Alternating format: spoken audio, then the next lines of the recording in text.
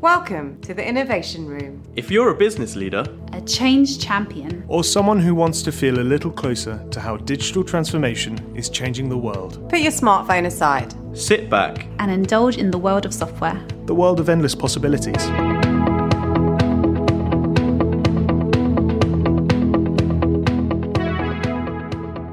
Welcome back. This is part 2 of the technology and the future of legal services for SMEs with Greg Vincent of Moore & Co Solicitors. We had a chat about has the legal sector reached that tipping point where the amount of change and the pace at which it is happening is getting out of control, and the law firms are facing an existential situation: thrive or die. If you haven't listened to the part 1, I do encourage you to listen to that first to get some context as well as some background on Greg and his work.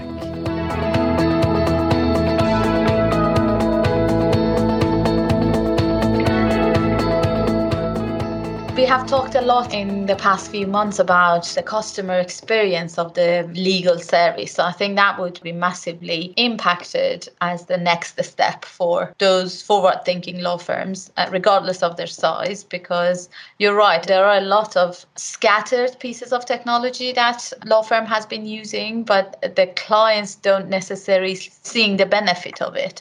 Whereas if some transformation happens from the client experience point of view, then they are going to start seeing more and more value in, the transformation of the firms, which is bring us in another interesting point. Isn't it what the fully digital law firms that you don't know where they exist offer?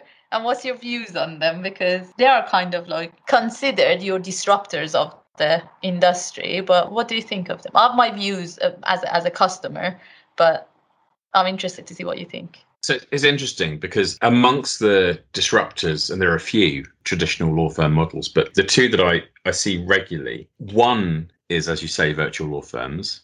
The other are sort of technology products that, for instance, deal with things like setting up an EMI share scheme or dealing with setting up a shareholders agreement or different rounds of fundraising for a startup. They are sort of web-based businesses, and I'm not going to be disparaging about them because I don't work with them myself. But, if you look at their terms and conditions, they quite often say these documents are for information purposes only. We're not lawyers, so you go and get legal advice, even though you've spent a premium amount of money on getting those services. It is really sort of pre-prepared documents, but they are a disruptor. And it is clearly right that because the heavy lifting can be done, what they're missing, of course, is the expertise. They're missing the sharp end part of it, which is, we can't really make this bespoke for you. If you want an EMI scheme, but you've got some other issue going on, like you've got some EIS and you've got a growth share scheme, we're a bit stuck. We don't quite know how to shoehorn our documents into your needs, which is where quite often, we'll have clients come to us and say, could you do just that bit for us? It's tricky because the heavy lifting has been digitized. Technology solved that problem. We're going to provide the real value. So that's obviously a challenge. But those are disruptors, those providers of services. But the virtual law firms, as you say, are as well. And the reason why the virtual law firms have been around, I think the first virtual law firm was set up in the early 2000s. Some of the real sort of larger ones set up sort of more 2010, around then, after the model sort of gain some traction. But they work in a way whereby lawyers can live anywhere around the country. It doesn't matter where they're based. They're able to use very good technology for the purpose of practice management. They're able to deploy technology for virtual meetings with clients. I was trying to explain this to my mother the other day, and she was it's very, very difficult to understand what a virtual lawyer was. And of course, they're not virtual lawyers. They're 100% lawyers.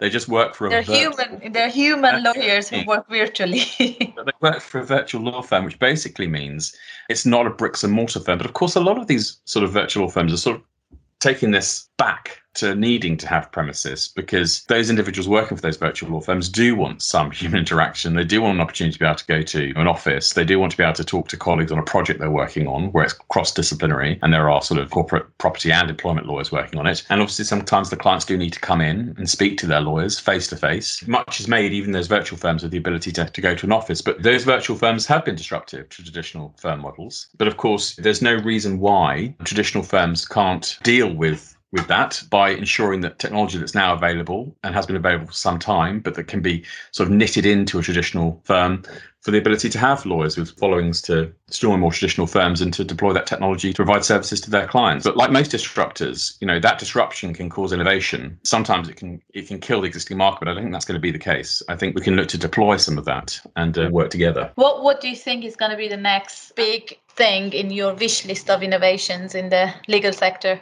as we are in the innovation room? For my firm? Your firm or for the whole industry? Okay, well, they're different answers, because for my sector, having the ability for clients to engage better with us, quicker with us, for us to be more agile in the way that we engage with our clients, to end the digital file attached to email, that sort of nonsense, that's where I see, and also our knowledge management is really important, because one of the biggest assets of our business is our intellectual property, and how we deal with that and how we bed that in, how we turn that into technology that isn't just turning into a precedent and then having that precedent rolled out again, but bedding that technology, knitting it into something that is permanent, something that it can be deployed in a very sophisticated way. The knowledge management, protecting that IP, deploying that IP, and the way we engage with clients so that they feel that development right at the front of the service level. That's really important to me.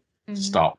Law itself, the legal sector itself, and without getting too much into jurisprudence, like it's probably, there's a lot to be made of how technology can help access to justice for those seeking the court's assistance, disputes. I think only half of those statistics are very difficult to keep up with, but certainly far, far less than should be have access to justice. The ability to be able to use courts and use court time and to use litigation resolution, all those sorts of things to reach a conclusion to people who are in disputes. Technology is going to be really helpful for that and continue to be helpful for that. I know that there have been issues with video hearings. I know it's not been ideal, but I don't think we're going to go back. I think there's going to be an element of that going forward, a large element of that going forward. People talk about the ability to solve disputes with technology. It's a tricky one because, yes, absolutely, I can see the day there is no reason why not. In fact, law firms not using artificial intelligence in different forms could be negligent going forward at some point. But to an extent, when you look at disputes, it's a really difficult thing because, as I said, it's this human element. It depends how good the AI is going to be. Certainly for those of us who studied law, and often for people who are interested in legal, the way that the law evolves, courts do not just take legislation and deploy it in some sort of algorithmic way. That's not what they do. Yeah. Quite often we don't have, from technical point of view, we don't have the data for artificial intelligence to work. You need to still have structured data and try to form some sort of a structure within the data that you have. And you have to have big available data to work with. The problems with that is legal firms, legal data that we have, they are on at best, scanned papers.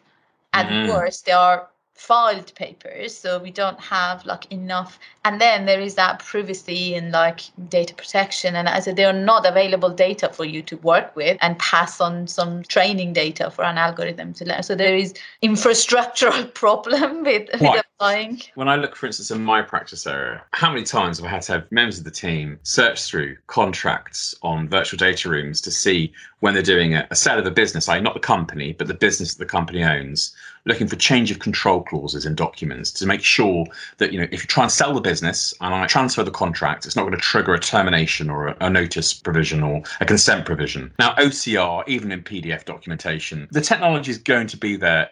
I haven't seen it yet in the VDRs that I'm using, but to just run through those documents in seconds and find those change of control clauses, I think the IT is there, the technology is there. Whether or not there is sufficient confidence in it that, it would avoid a lawyer needing to look at it sort of themselves and read each word, I don't know, but it's going to get there. It's always a transition. None of this, because with digital transformation, the most difficult part is not the technology, is the behavior, change of behavior of the people within a business or within the customers or within the suppliers or however you group them.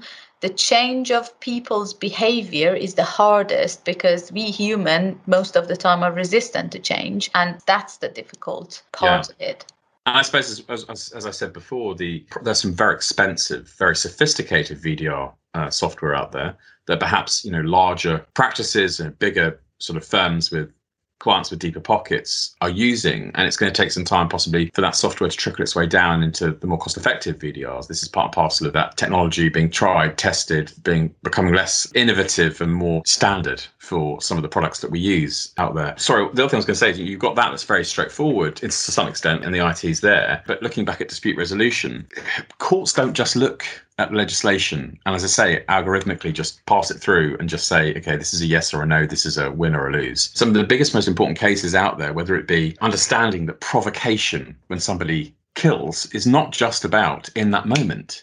There was a time when one had to look really carefully, particularly looking at society. Look, somebody could be subject to domestic abuse, and it's kind of that could be a slow burn. Actually, let's look at it differently. And so, in order to come to a decision that made sense for society in the way in which these rules work, courts have to decide to slightly deter, or to sometimes quite widely deter from what it is that possibly the legislation maker was thinking when they drafted that piece of statute. And that's because Parliament does not keep up with the courts. The courts decide things every day. Parliament takes forever. Often, those decision makers, those courts, will AI be able to look at the wider picture, the wider human issue, society as it changes, as we understand more about how we work, how we live differently and work differently together, and has to be updated. These are things that are a challenge for technology. So you've got that right at the other end compared to my now seemingly very very much so, because you add to that complexity of the technology itself and the things that normally emerges with the advancement in technology that we didn't even expect or foresee that is going to happen, which you can see now after social media being around for 20 years. Now we still don't have proper regulation. We don't even, like, the courts don't know how to deal with it, like the governments don't know what to do with it, the parliaments don't know what to do with it, and it's making massive impact on the society. So technology moves really fast. It doesn't wait for our parliaments to catch up. It doesn't wait for our courts to catch up. And it's like having that understanding. Like I don't ever claim that I understand every piece of software technology, because it is so wide and it's getting bigger and bigger, it's expanding bigger and bigger, and it needs very specialized people in every aspect to even make sense of what's happening. So regulating, creating, making it work for when it needs to make a judgment, they're all massive. I agree, that's like completely on the other side of the spectrum. But I think there is a lot to be done before even we think about that. There's a lot to be done into our day-to-day life, closer to the majority of the people's experience.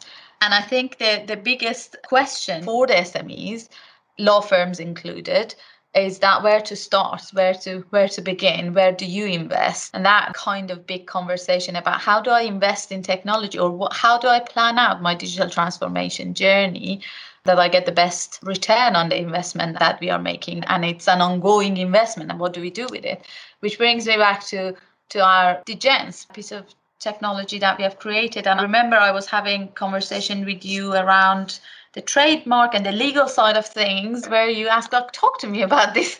What is this thing that you're creating? And then after we had some conversation, you wanted that to be run on your firm, and you went through the process, and we created a roadmap for your digital transformation. How do you think that's helpful for the SMEs, for legal firms, to be able to make sense of these ever-changing, fast-changing environment, especially when they're not as big as firms who have a big department look after their technology? We were probably doing it in a more relaxed fashion without putting a name to it, a couple of years ago. But last year, we just decided that two of our equity partner team, sort of leaders within our business, would focus on technology, be technology partners who would look carefully at what we currently have and what we need in place in order to be able to do all the things we've been talking about. And we also needed a partner for our firm to work with to help us do that, which was great because we were already working with geeks and we already knew you well. And as you say, this product, this service to Gents really, really was on all fours with what we were looking for. The way I look at it, I don't want to describe your business for you, but the way I look at it as a client of that service was, it was affordable technology management consultancy. So rather than having to bear the very large cost of someone coming into the business themselves and look at our business from the inside and spend days and weeks and months with us, what happened was you scheduled sort of interviews with the key people in our business. Carefully, I'm assuming proprietary sort of questions with a back end that allows it to spit out exactly the sort of answers that are going to help a client. And we spent sort of a few months on that. And what we got was a report that was so helpful because what it did, and I think this is really important, it told us a couple of sort of things that we didn't know, but it told us a lot of things that we did know. And I think that's really good because we had been thinking about it and it was really effective at ensuring that we had pressure tested what we thought our business needed by going through that exercise because it created that confidence. There are aspects of that presentation that you guys did that, I will never forget, that are numbers that I will never forget, wasted costs, days of Fiona's time that are unnecessary, doing all the things that we don't need to do anymore. And then the road mapping journey of how to get through that. For us, it was a more viable alternative to full technology management consultancy, but also, as I say, the process, the end game for us, the end game from the process for us was very helpful because it provided some real meat to the bones of what we thought we needed to do in order to develop. One of the problems of digital transformation is getting buy-in from the team and momentum and having everybody rowing on the same direction, accepting the same priorities and things like that. How was that? Because one of our goals is to bring that harmony into the business as opposed to everyone thinks, oh, why my needs are not being met, why I am not getting the new system or the new whatever platform or update or whatever, that everyone sees this is the direction the business needs to go and these are the priority that the business needs to address. Firstly, you canvassed views, answers, opinions from throughout our business. It wasn't just corporate, it was family, it was dispute resolution, it was tax, it was everybody. And I don't think that the end product ended up being, the report that you prepared ended up homogenizing the separate issues, because what it cleverly did was it looked at what were the most prevalent issues across the board. It didn't knock out by sort of, antagonistic concerns were just equaled out. That's not how it worked. But also, when it comes to explaining, describing, and almost persuading the partnership or others as to what you think as a vision for the future of the firm. One can say, we need to stop doing this, but it's very powerful to say, we spend 1,234 days a year sending digital files on email. That's a very powerful thing, to say to people because it lands. Why are we doing that? The data was really helpful to underpin in a more granular way why it is that we need to do things differently. As again, it's not an original thought because we know our business. We know our business well. And I think most businesses know what they could do better. But what it is it's verification and it's putting some real numbers, some real thought and some actual options, some real world options behind what we think we need to do to improve our business. Well, I'm excited to see what Moore & Co. is going to do in the next 12 months and beyond. It's been a real pleasure, Greg, as always. And when we get to talk about the legal sector and its future and technology, it's always very enjoyable to talk to you. Thanks for joining me in the Innovation Room. And I hope to chat with you in a few months and see what has changed. Thank you very much for inviting me, Samaya.